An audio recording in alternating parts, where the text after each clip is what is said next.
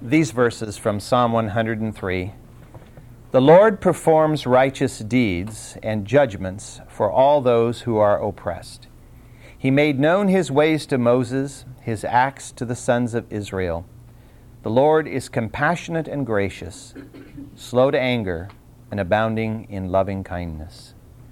Father, we're so grateful that you are a long-suffering, compassionate God. You're the one who knows our being from the root core out, and you understand us. You are our Maker. Christ came and took on our flesh to become our Savior. And Father, with faith in your knowledge of us and your care for us, we ask you today to be our teacher, that your word will speak to our hearts, and that we will apply the truths to our daily walk, that we will not look at these events as merely events of history, but as circumstances to teach us truth and to enable us to emulate the good and to forsake the evil. Father, I pray that you will guide us today. I pray that you will bless the word as it is proclaimed throughout this campus today. In Jesus' name, amen. In Judges 4, beginning at verse 4, we read this. Now Deborah, a prophetess, the wife of Lapidoth, was judging Israel at that time. And she used to sit under the palm tree of Deborah between Ramah and Bethel in the hill country of Ephraim. And the sons of Israel came up to her for judgment. Now she sent and summoned Barak, the son of Abinoam, from Kadesh Naphtali, and she said to him, Behold, the Lord, the God of Israel, has commanded, Go and march to Mount Tabor, and take with you 10,000 men from the sons of Naphtali and from the sons of Zebulun. And I will draw out to you Sisera, the commander of Jabin's army, with his chariots, and his many troops to the river Kishon, and I will give him into your hand. Then Barak said to her, If you will go with me, then I will go. But if you will not go with me, then I will not go. And she said, I will surely go with you. Nevertheless, the honor shall not be yours on the journey that you are about to take, for the Lord will sell Sisera into the hands of a woman. And Barak called Zebulun and Naphtali together to Kadesh, and 10,000 men went up with him. Deborah also went up with him. Last week, as we looked at this particular passage, we noted that this has some unusual concepts in it. One of it being the fact that we have here the mention of a prophetess.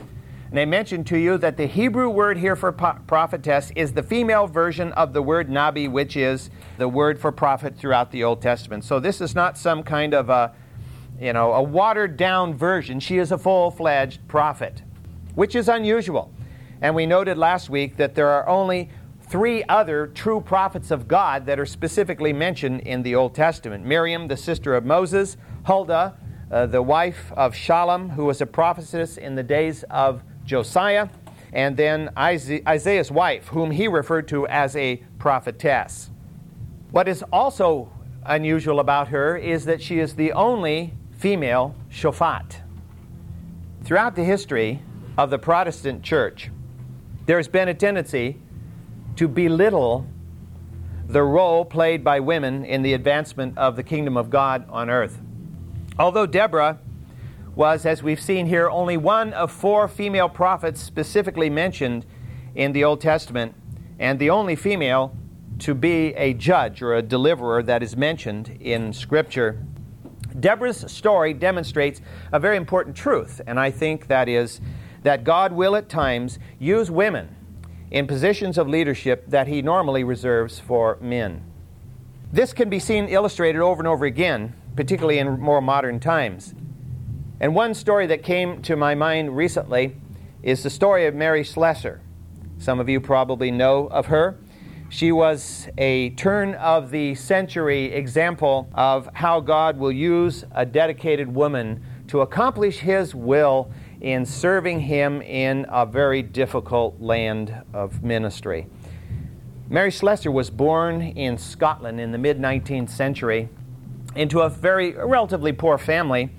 Her father was an alcoholic, and like many alcoholics, he tended to drink away the family wealth or what little money they did have. And so when she was 11, she had to go to work 12 hours a day in a textile mill in order to earn enough money to feed the family. And even then, she had to hide the money from her father because he would take it and drink it away. While she was working in the mill, she educated herself by learning to read, and in the process of reading, she became acquainted with a country that was very mysterious, of course, to Europeans at that time, which we now know as the country of Nigeria. As a young adult, she worked in with missions in the slums of the little town of Dundee, where she was living. And then in 1876, she finally got the opportunity to do what she dreamed of doing for 10 or 15 years, ever since she first heard of Nigeria, and that was to go to Nigeria and preach the gospel. Now, what is interesting about Mary Slessor is that she went at a time when to send a single woman into a overseas work of this type was relatively unusual, and single males were the normal type of missionary sent out along with married couples. Her passion for the Lord's work was so intense that she spent 40 years working in Nigeria. Now, I don't know what you know about Nigeria, but Nigeria is today the largest country in Africa in population. 1/7 of all Africans live in Nigeria. But it's a country of great contrast. You have maybe I shouldn't use that word. You have very hot, sticky jungle, and then you also have parts of the drier north towards the Sahel. A land where you have a lot of paganism, as well as, of course, in the north you have Islam. In Nigeria, she served as preacher, teacher, nurse, negotiator, nanny, and about everything else you can think of, because she was alone working amongst 3 different major people groups. And what she did was to often divert tribal warfare, rescued women and children from ultimate tragedy that was coming their way. And she won many to Christ, and many churches were established through her work. What is interesting is that this is not something that happens much anymore, but the British government was so impressed by her that they made her the very first British vice consul of any colony in the history of Britain. And she served there in Nigeria. And she used the position, of course, to forward the missionary work, which today would be not viewed as something you could do. What is interesting is she worked for 40 years in an area which is often known as part of the area, at least, which is known as the graveyard of the white man. And yet God kept her alive and gave her the strength to serve for 4 decades in that particular area. So in some ways, Mary Slessor, and there are numerous others like this, could be viewed as sort of a modern-day Deborah in a way that she was used by God to carry out His and to advance His kingdom. What is interesting here about Deborah is that we're told that she is the wife of Lapidoth, but we know absolutely that much about that man, except that she was his wife. That's all we know. He was the husband of Lapidoth. That's all we know about the man. What is interesting, though, is that Lapidoth, the name, has the root. The root is the word torch. And the Hebrews extenuate from that and, try to imply that in some way he becomes a type of Messiah, but we have no way of seeing how that could possibly be. We don't know anything about the man. Deborah, we're told, served as judge at an area between Bethel and Ramah. Now, if you're in Jerusalem and you go north from Jerusalem along the main ridge route, you'll come first to Gibeah, then you'll come to Ramah, and then you'll come to Bethel. So between Bethel and Ramah, about a distance of about 10 miles north of Jerusalem, was where this woman was carrying out her position as judge. So frequently did she judge from the same spot that the area became known as the palm tree of Deborah. If you go to modern Israel today, you won't find many palm trees in the highlands. A few, but they aren't very common in the highlands today, which is where she was for Israel at that particular time. Because she was a woman, she was not, of course, going to be allowed to lead an army. That would never have been suffered by the Jews. But because she was a prophetess, she was able to deliver the word of the Lord to the individual whom God had chosen to be the military deliverer of His people. The northern tribes of Israel had been cut off from the southern tribes by Canaanite control of the Jezreel Valley. Again, if you still possess your little map, which I handed out a while back, the Jezreel Valley is up here in the north. The Jezreel Valley goes right out to and empties onto the plain of Akko, just north of what is Haifa today. And as you go through the Jezreel Valley and pass the old fortified city of Bethshan, you actually drop down into the Jordan Valley. So it's about the only through area by which you can go from the coast to the Jordan Valley without going up over the ridge, which runs north and south through most of the Holy Land. So, for the Canaanites to possess that land, this put Israel in a very, very awkward situation. The largest piece of flat land in the entire country of Israel is the Jezreel Valley. The Jezreel Valley is also known as the Vale of Megiddo.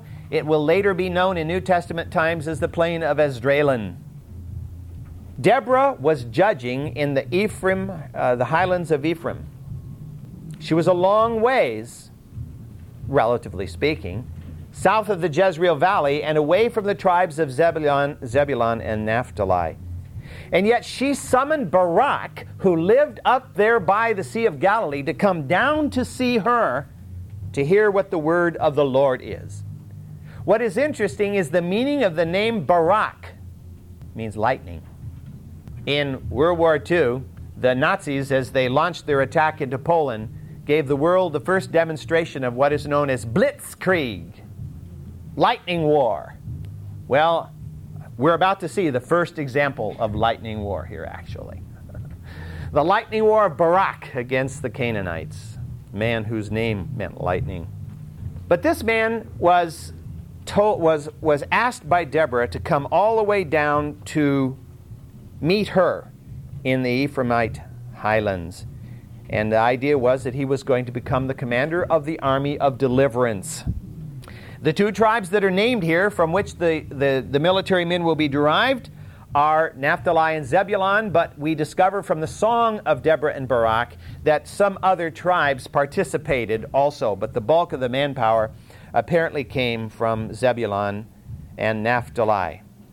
What's interesting is you see Zebulun and Naphtali were supposed to be two of the tribes that possessed most of the Jezreel Valley along with Issachar. And so it was like recovering their own possession, and thus the manpower should have primarily come from those two tribes. Barak came. The Bible doesn't say anything about this, but you can interpret from this the fact that Barak came when Deborah summoned. What does that tell you about Barak, and what does that tell you about Deborah? It tells you that Deborah is the prophetess of God, and Barak acknowledged that. And so he came when she summoned him to come. Now again, you have to put yourself into the culture of the time. It was not a feministic culture. It was not an equality culture. It wasn't a culture where women were thought of on par with men. In the ancient world, women were just slightly above beasts of burden in most cultures. And in the Hebrew culture, hopefully a little higher than that, but never were they viewed as people of authority. But Barak obviously saw the hand of the Lord upon Deborah, and therefore he came. Now the journey was not short. From Kadesh, near the southern end of the Sea of Galilee, down to the area between Bethel and Ramah, over the road system would have been a journey of about 75 miles. So it was a bit of a hike for Barak. I don't think he came totally alone. He probably came with a few of his men with him. But he did come to hear the word of the Lord from Deborah. And the command was very specific. Take 10,000 men and march to the mountain called Tabor, and I will give Sisera and the Canaanite army into your hands, says the Lord. That was the command. That was the word that Deborah gave to Barak. Mount Tabor is shown on your little map. It's right up here. It's right on the far eastern edge of the Jezreel Valley. It's very prominent. If you're standing in the middle of the Jezreel Valley and you look around at the horizon, Mount Tabor is just about the most prominent feature you will see. It's a peak that rises up about 1,850 feet above sea level, so it's not terribly high, but you have to realize the plain of Jezreel is quite low. So it's quite impressive. It's very much almost like a sinusoidal wave on an oscilloscope in shape, whoop, like a bell curve almost, as far as the shape of the mountain is concerned. So there was where he was supposed to fight, and he knew the mountain well. He had just passed the mountain as he was coming down to visit Deborah. Barak was undoubtedly a brave soldier. Why did Deborah choose Barak? We don't know. We can interpret that maybe it was because God gave her this man's name and she summoned him. Why Barak of all the people? He apparently was fairly well known. He probably had led men in battle before. He was probably a very brave man. However, he knew the odds. He knew the odds were not good because the army of the Canaanites was large and it was empowered by 900 iron chariots. Again, as I mentioned to you last time, there isn't any way for us today to very easily compare what that means. I don't know how many of you are familiar with the Hungarian Revolt, which occurred in 1956. But the Hungarian Revolt was where the Molotov cocktail first became famous. Molotov cocktail sounds dangerous, but against iron tanks it's relatively harmless. And in the Hungarian Revolt of men running around with rifles against tanks and artillery and full-fledged military units, it was a pretty pathetic thing. Well, that's about the relationship this would have been. It'd be like sending 10,000 men against maybe 20,000 men who had 900 Abrams M60 tanks and you had none. Not good odds. And Barak knew the odds were staggering and it would take an absolute miracle to win. Case in point. But I don't think he got the point right away. Barak's faith in God was not strong enough to just accept the word of God from Deborah and believe it and do it. It's possible he didn't completely trust Deborah. I'm just reading into this because we don't really know why it was he said, I will not go unless you go with me. Because her command was for him to go, not for them to go. And he said, I will not go unless you go with me. Given the absurd nature of the command, this is not too hard for us to understand. I think we have to be a little bit sympathetic with Barak. If I were Barak, I'd probably act very much similarly. You sure? You probably remember the cartoon where the guy's hanging over the edge of a cliff on a tree. And he says, is there anybody up there to help me? And God answers from heaven and says, yes, I'm here to help you. And he says, what shall I do? Let go. Anybody else up there to help me? If you're in Barak's place, what would you do? Now, you knew this woman was a prophetess, and you trusted her enough to come 75 miles to visit her and to hear the word. But when the word was what it was, what would your reaction be? What would you think? You have to go up against what were obviously impossible odds. Just like trying to go out there with a rifle and fight tanks. It doesn't seem like a very logical thing to do. It seemed quite absurd. So because of his misgivings, Barak required Deborah to go along as a guarantee. I think partly in Barak's mind would have been the thought that this would put her life in jeopardy. Therefore, this would be a good test as to whether this was really what she believed to be the Word of God. Is she willing to put her life on the line that this is the Word of God through her to Barak? And of course, she is more than willing. She is ready. She doesn't even hesitate to go. She knows that this is what God is leading her to do in this circumstance. Now, given the rarity of prophets altogether and the greater rarity of prophetesses, his doubts are understandable. We have the great advantage of having the whole counsel of God here in front of us. We have the advantage of knowing the end of the story as well as the beginning. He did not. It's possible, and again I'm just reading this into this, it doesn't say this, but it's possible that he might have viewed her as somewhat of a good luck charm. If I have her along, then God has got to give us the victory, otherwise his prophetess will have become a false prophet, and that wouldn't be good for her future. Well, whatever may have been Barak's thinking, I think the Scripture seems to indicate that God expected him to act in faith. God expected him to act in faith.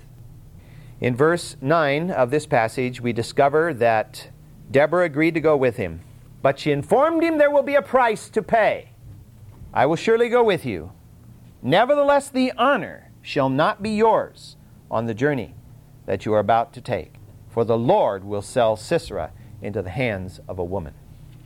Because of your lack of faith, you will lose the honor of being the shofat, the deliverer, without modification. In other words, we think of the shofatim here as Deborah and Barak. Deborah and Barak. Or if we just think of them as 12 shofatim in the passage, we think of Deborah, we don't even think of Barak. And so what happens is he loses the glory of being up there with Ehud and Othniel and Samson and others, and becomes a secondary figure in the story. And not only that, he will lose the glory of actually defeating the enemy personally, because another woman will be responsible for bringing an end to Sisera's life. God would prove the trustworthiness of his word by allowing a woman who was not even an Israelite to be the one that he would use to rid Israel of the evil Sisera.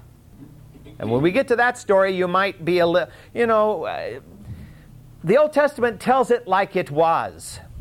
And it doesn't tend to water down some of the more tragic stories. It was a different age than today, but nevertheless, God used this woman in a mighty way. Now, there is a credit that goes to Barak here, though. Barak could have said, oh, you mean if I take you, I don't get the glory? My name isn't blazoned on the headlines. My name isn't chiseled in the rock as the great Shophatim. Well, then, you stay here and I'll go. No. He put the victory ahead of his honor. To him, it was more important to guarantee that the victory was won than that he received the honor for the victory. That is to Barak's credit. At Kadesh, in Naphtali, which is the hometown of Barak, near the southwest end of the Sea of Galilee, Israel gathered in preparation for the impending attack. Now we have a very interesting parenthetical verse, verse 11 of chapter 4. Judges 4, verse 11. Now Heber, the Kenite, had separated himself from the Kenites, from the sons of Hobab, the brother-in-law of Moses. It probably says father-in-law there, but father-in-law is not correct. And had pitched his tent as far away as the oak in Zananim, which is near Kadesh. Here we have a little bit of insight into how God works, how God plans ahead to accomplish a particular thing. As I said, this verse is parenthetical. It's inserted so that we will understand the next portion of the story. The Kenites were a tribe or a clan within the greater nation generically known as Midianites. Again, I have to say that we like things, we who live in the culture which is descended from the Greek-Roman way of thinking, we like things to be pew, pew, pew, clearly defined, chronologically put together. But what we discover here is it's really hard to distinctly isolate these various tribes and peoples. They tend to mush together. Midianites and Amalekites and all the other ites tend eventually through time to blend together. And today to be subsumed within the whole greater world that we often just call Arab. The Kenites were a branch of the Midianites. And Moses first encountered them in Midian. And Moses had married Hobab's sister. Reuel was a priest in Midian. And Moses married one of Reuel's daughters. Let's go back to Numbers 10 for a moment. Numbers 10, verse 29. Then Moses said to Hobab, the son of Reuel, the Midianite, Moses' father-in-law, that's Reuel, Hobab is his son, we are setting out to the place of which the Lord said, I will give it to you. Come with us, and we will do you good, for the Lord has promised good concerning Israel. But he said to them, I will not come, but rather will go to my own land and relatives. Then he, that is Moses, said, please do not leave us, inasmuch as you know where we should camp in the wilderness, and you will be as eyes for us. So it will be, if you will go with us, it will come about that whatever good the Lord does for us, we will do for you. And Hobab did go with Moses as a guide in the wilderness. Particularly was he important in the Transjordanian wanderings. Hobab's clan joined with Israel. We read that. Let me just read the verse for you in the first chapter of Judges, the 16th verse. Then the descendants of the Kenite, Moses' father-in-law, went up from the city of palms with the sons of Judah to the wilderness of Judah, which is in the south of Arad, and they went and lived with the people. So the Kenite branch of the family, that is the Kenites, Hobab's family, moved into the territory that was given to Israel that they had conquered, and moved to the south and lived in the Negev area south of Arad. I don't think Israel felt that that was any great loss to allow them to live down there, as we talked about before. But one branch of this clan moves north to the Sea of Galilee to live near Kadesh, in a place that the Scripture calls the Oak of Zaanannim, which apparently was just a few, or maybe a mile or so from Kadesh, just a little bit further away from the Sea of Galilee, from the lake there. So Heber, who is a descendant of Hobab, who was the son of Reuel, who had been Moses' father-in-law, takes his family and he moves up here to Kadesh. Now, what does he do that for? Well, we aren't told. It just says he does this. But we know from this account why he does it. He doesn't do it because he knows this, but God moves him for the specific purpose that his wife will play a role in the events which transpire in this particular passage. The Kenites were a people that, at least in terms of Heber's family, must have been fairly wealthy and powerful, because we're told here later on in the passage that Jabin, king of Hatzor, Sisera's boss, had actually made a treaty or an agreement with Heber. Now, why would he bother making an agreement with just one guy? Well, he apparently was a clan leader who had was fairly wealthy and had a pretty large following. So he was almost like an ally, or at least a treaty had been made with Jabin. But what is interesting, we will discover, is the Kenites were naturally sympathetic to Israel. Therefore, whatever role they play is going to be pro-Israel, not pro-Canaanite. And that's exactly what happens here. What is interesting further is that the town Kadesh means sanctuary. The name means sanctuary. Now, when Sisera, later in the story, flees from the battle, he flees towards Kadesh. Whether he is seeking that as a sanctuary for any reason or not, we don't know. But it's very possible that Kadesh, the name is used because there may have been a great Canaanite sanctuary there, or more likely, it was a Levite city of refuge. It was one of the Levite cities of refuge for this region, hence the name sanctuary, or Kadesh. Reading at verse 12. Then they told Sisera that Barak, the son of Abinoam, had gone up to Mount Tabor. And Sisera called together all his chariots, 900 iron chariots, and all the people who were with him from Harosheth-Hagoyim to the river Kishon. And Deborah said to Barak, Arise, for this is the day in which the Lord has given Sisera into your hands. Behold, the Lord has gone out before you. So Barak went down from Mount Tabor with 10,000 men following him. And the Lord routed Sisera and all his chariots and all his army with the edge of the sword before Barak. And Sisera alighted from his chariot and fled away on foot. But Barak pursued the chariots and the army as far as Harosheth-Hagoyim. And all the army of Sisera fell by the edge of the sword. Not even one was left.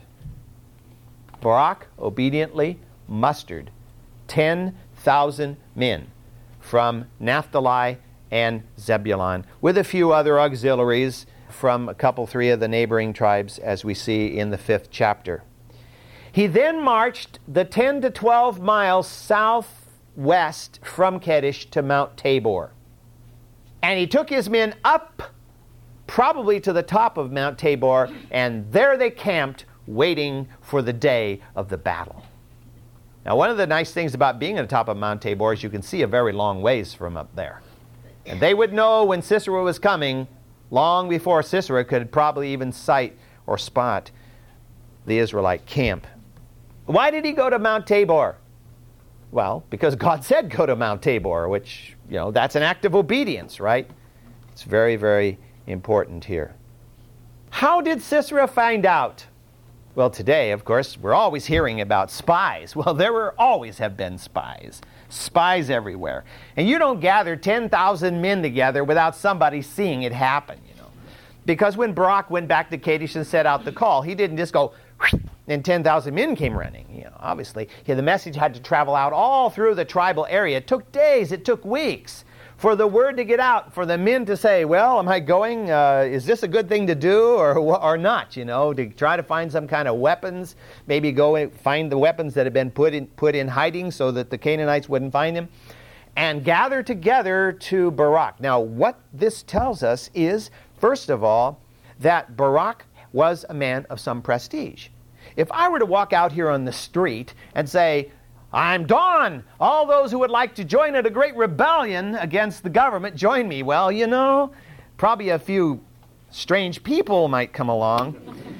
But the bulk of the people are going to say, you are too strange for words, man. But obviously, for 10,000 men to come to Barak, this man was a known leader.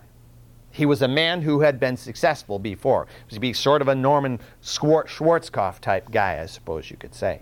So the 10,000 men came, and they joined. And now they are encamped on the top of Mount Tabor. And Sisera has heard the word. And I think Sisera viewed Barak's movements as both a threat and an opportunity. A threat and an opportunity. It was a threat because obviously it was a rebellion against Canaanite constituted authority, against Jabin's rule. But he saw it as an opportunity to wipe out Israelite resistance once and for all. Once we crush this Israelite army and destroy these 10,000 guys, the rest of Israel will totally become dispirited, and they will be putty in our hands forever and ever. Well, you know who was inspiring Sisera? God. Yeah, that's what's going to happen, right? Well, Mount Tabor is a relatively smooth mountain. It's not rugged. It doesn't have a lot of rocks sticking out of it. It's pretty smooth. I wouldn't want to just roll down it, but it's relatively smooth. But it is relatively steep also. Too steep for chariots. Case in point, too steep for chariots. What this does, of course, is give Israel the advantage of elevation. One of the things you discover if you ever study anything about warfare is that elevation always gives you an advantage. To shoot down on somebody is much more advantageous than shooting up on somebody. All you have to do is get in a snowball fight, and you're above and the other person's down. Woo, you have all the advantages, because the other person has a hard time getting the snowball even up to you, where you're just doo, doo. And so it would be for Israel, coming down on the enemy, shooting from above, with all of your arrows and all of your spears being gravity-assisted. Gravity makes a big difference. You're probably aware of this, that like somebody shoots a gun up in the air. Well, the bullet comes to a stop at one point, But then as it comes back, it accelerates, and many people have been killed with bullets just falling out of the sky. Aircraft fighting overhead, shooting at each other, bullets flying down from the sky, been very damaging through history. So the gravity assist would be a great advantage to Israel. Now, how in the world did Sisera get his military force together? Sisera wasn't just sitting at Harosheth with 900 chariots all lined up in neat rows here, ready to go to battle. His chariots were probably dispersed around at least the Jezreel Valley and from Harosheth and other places. So we had to send out a call, get all my chariots together, get all my forces together. So it's very probable that Barak and his forces cooled their heels for a little while on the top of Mount Tabor up there, waiting for Sisera to get his army together and to attack from Megiddo, or near Megiddo, where they actually put the army together. This is a battle of Armageddon. There have been many battles of Armageddon, We keep thinking, we use the term Armageddon as the final battle of all history. There have been many battles of Armageddon, of the valley of Megiddo, of the mountain of Megiddo. And this one was staged from Megiddo in the attack towards Mount Tabor. The last battle of Armageddon occurred in 1917. It was the British against the Turks. The British defeated the Turks at Armageddon, that valley of Megiddo. Verse 13 seems to be saying that Sisera gathered all his forces from the surrounding countryside, and then from Megiddo, or near Megiddo, he confidently marched across the Jezreel Valley to what to him was going to be a cakewalk. 10,000 Israelites with at the very best spears, swords, and bows and arrows, and we have 900 iron chariots. Israel does not even possess one single chariot. Later on in history, when Sennacherib got ready to attack Jerusalem, he sent a message to Hezekiah. He said to Hezekiah, "I'll give you 2,000 horses if you can find 2,000 men to put on them." That, of course, was a slam against Hezekiah, because this man was coming with an army of 185,000 men. And I think Sisera had the same attitude. You guys are toast, to put it in the modern vernacular. And Sisera moved to the attack with great confidence. I mean, it was almost like a party, I think, for them as they rolled to battle. This is going to be a turkey shoot. Overconfidence will play a big role. God will use it, and Israel will have the victory. But we will look at it next week.